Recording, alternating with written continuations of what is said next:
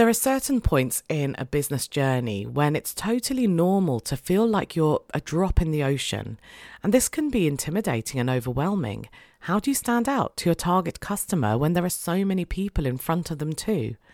This feeling usually kicks in when you're new or when you're struggling to make sales or when you're just having a bad day. And if I told you right now not to worry because there are enough clients for everyone, even though I believe that, I know that's not going to help you feel less worried. So in today's episode, I'm going to share some practical things for you to consider. Welcome to the Upgrade Your Education Business podcast. I'm your host, Samantha, and I'm so pleased you're here. As an education business owner myself and a former teacher, I understand the nuances that only apply to us. So in this podcast, I share fluff-free, tailored and actionable ideas that you can mould to suit your needs. If you'd like to take this conversation further, please do reach out. I would love to meet you. And finally, it would mean the world to me if you could leave a review. That way, you'll be helping me help more people. Thank you for tuning in. Enjoy. So this month in the Mastermind, we're working on creating evergreen lead magnets that aren't just reliant on having email marketing set up.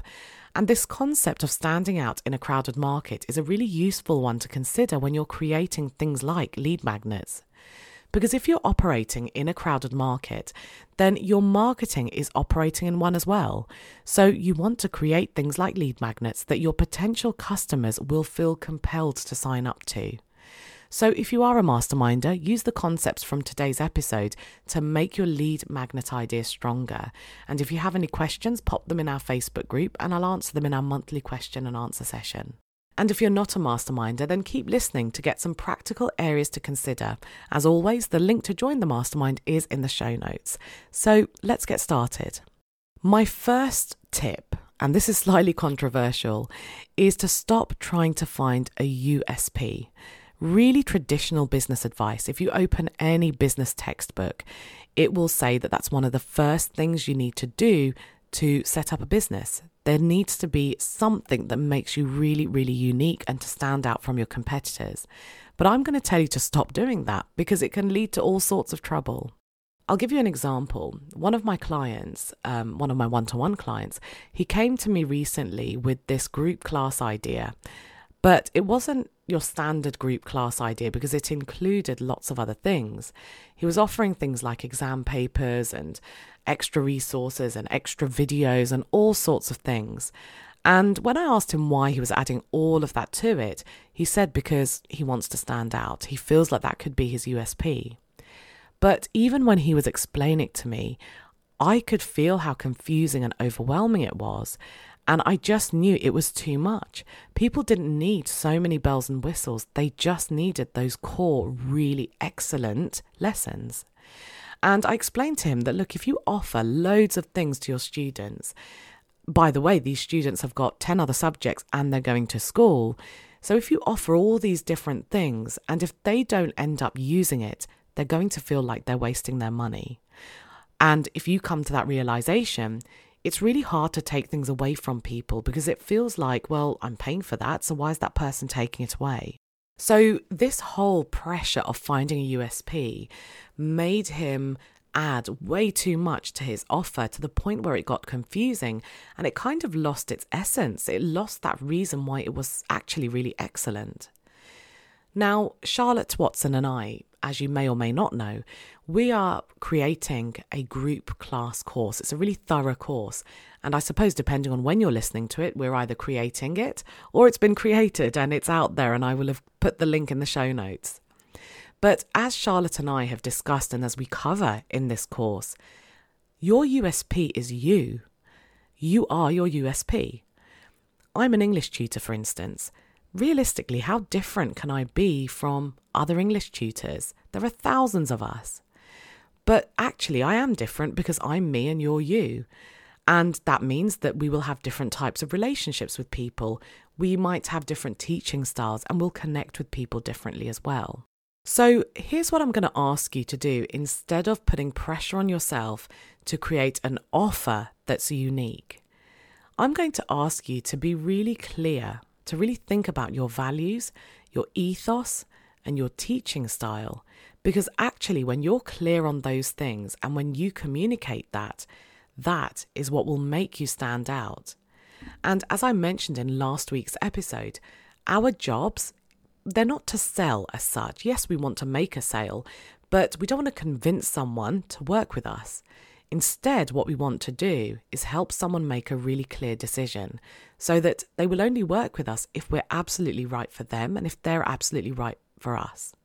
So I'm going to talk a little bit more on this shortly when I talk about being focused on the problems that you solve. For now, I'll move on to the next tip I have for you, and that is to analyse whether what you're offering is really, really aligned with the customers that you want and what they need. I remember having a conversation with someone in a Facebook group, and they just couldn't understand why, even though they were advertising themselves as an online tutor, everyone was asking her for face-to-face lessons and they were trying to negotiate her pricing. Now, she wasn't doing anything wrong, not that I could see, but what this really highlighted to me was that what she was offering and how she was communicating it simply wasn't aligned with her audience. She either needed to change what she was offering or she needed to change her audience.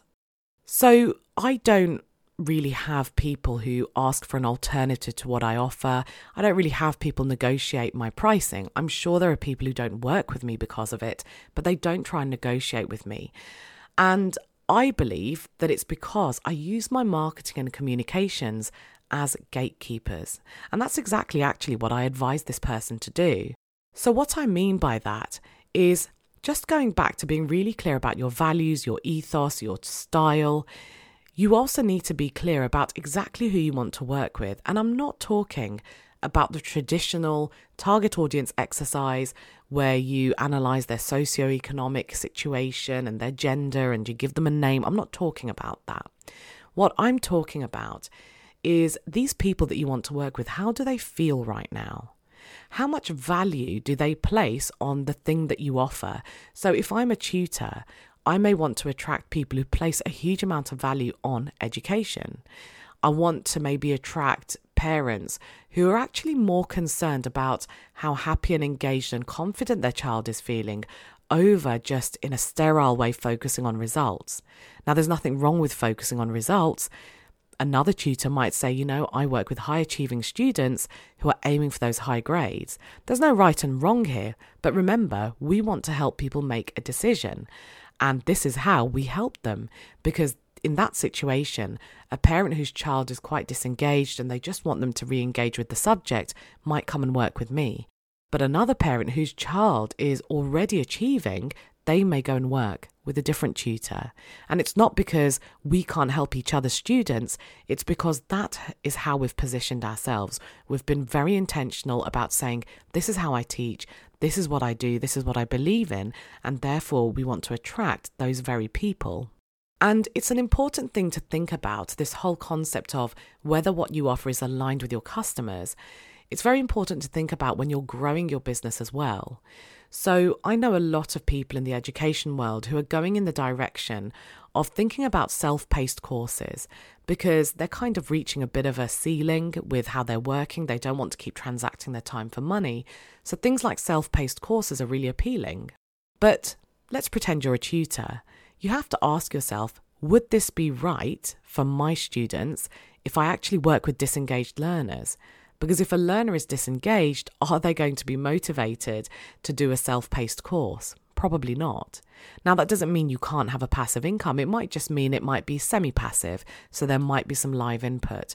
But I'm giving that as an example so that you can really mould it to suit whichever situation you're in and whichever part of your business you really want to analyse. In fact, taking a slight step back, it's worth looking at the culture of your industry.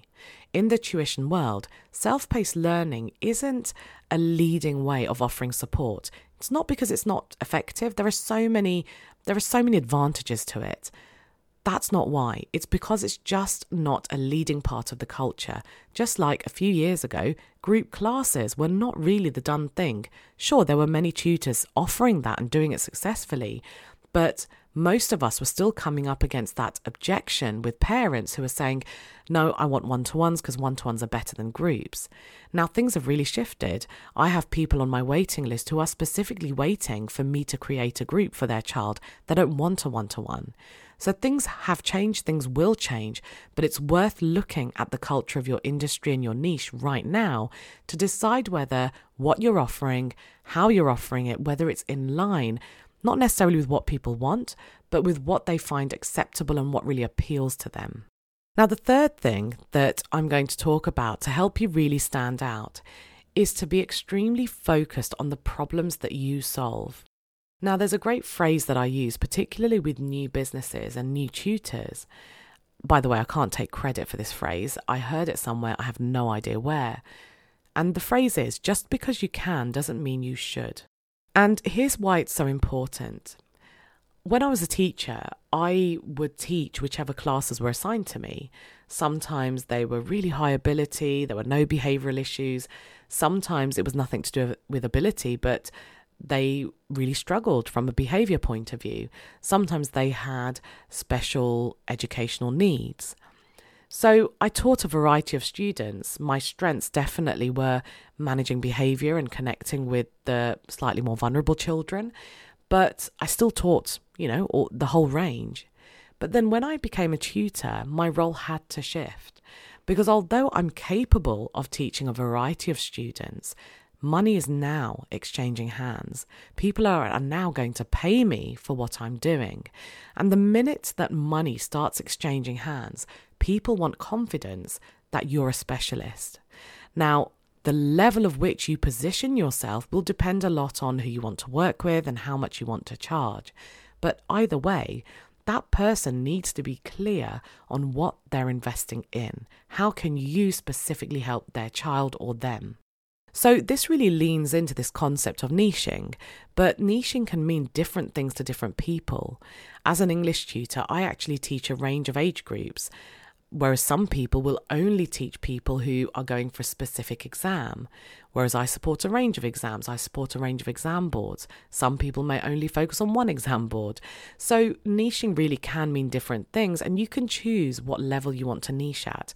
I know some tutors who offer multiple subjects. Personally, and obviously it's context dependent, but personally it's not something I advise.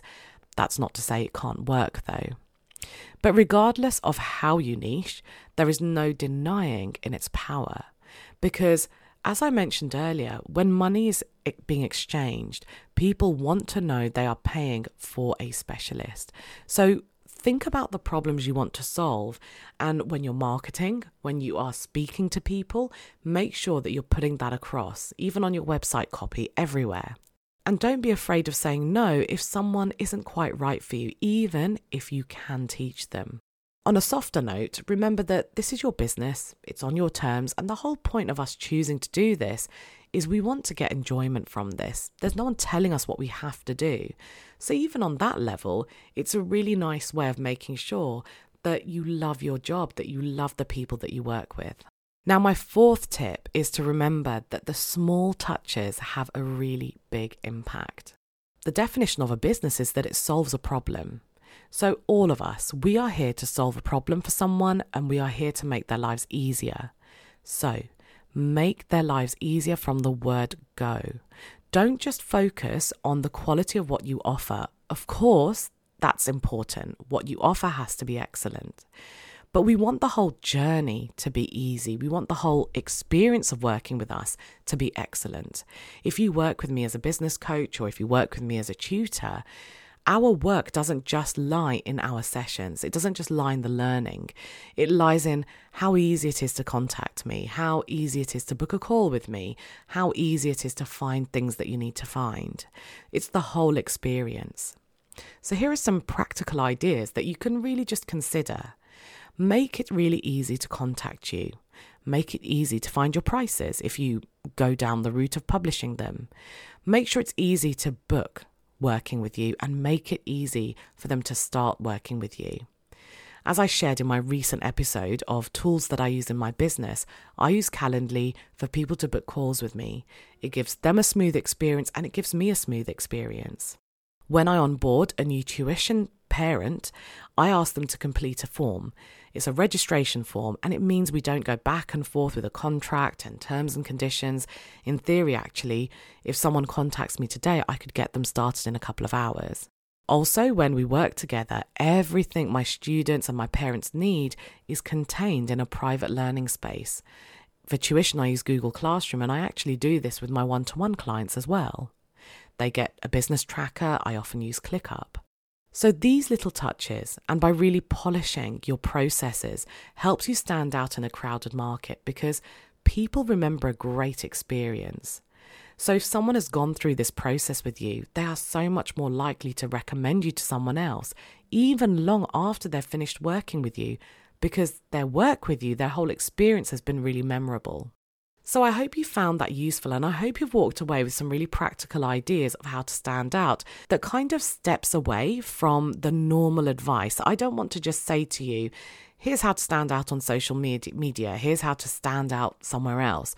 Because the truth is, when you focus on something like social media and you try and stand out, it's really, really tough.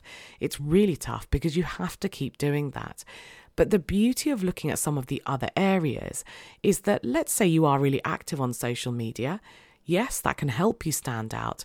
But actually, when you do the other things that helps you stand out and helps someone make a decision as to whether you're right for them or not, all that activity on social media just supports that. It's like it's a nice foundation for you standing out in other ways. So thank you as always for spending your time with me today, and you will hear from me on Wednesday. Would you like to take this discussion further? Perhaps you have some questions or you'd like more ideas on tailoring your business. If so, book a free discovery call through the link in the show notes.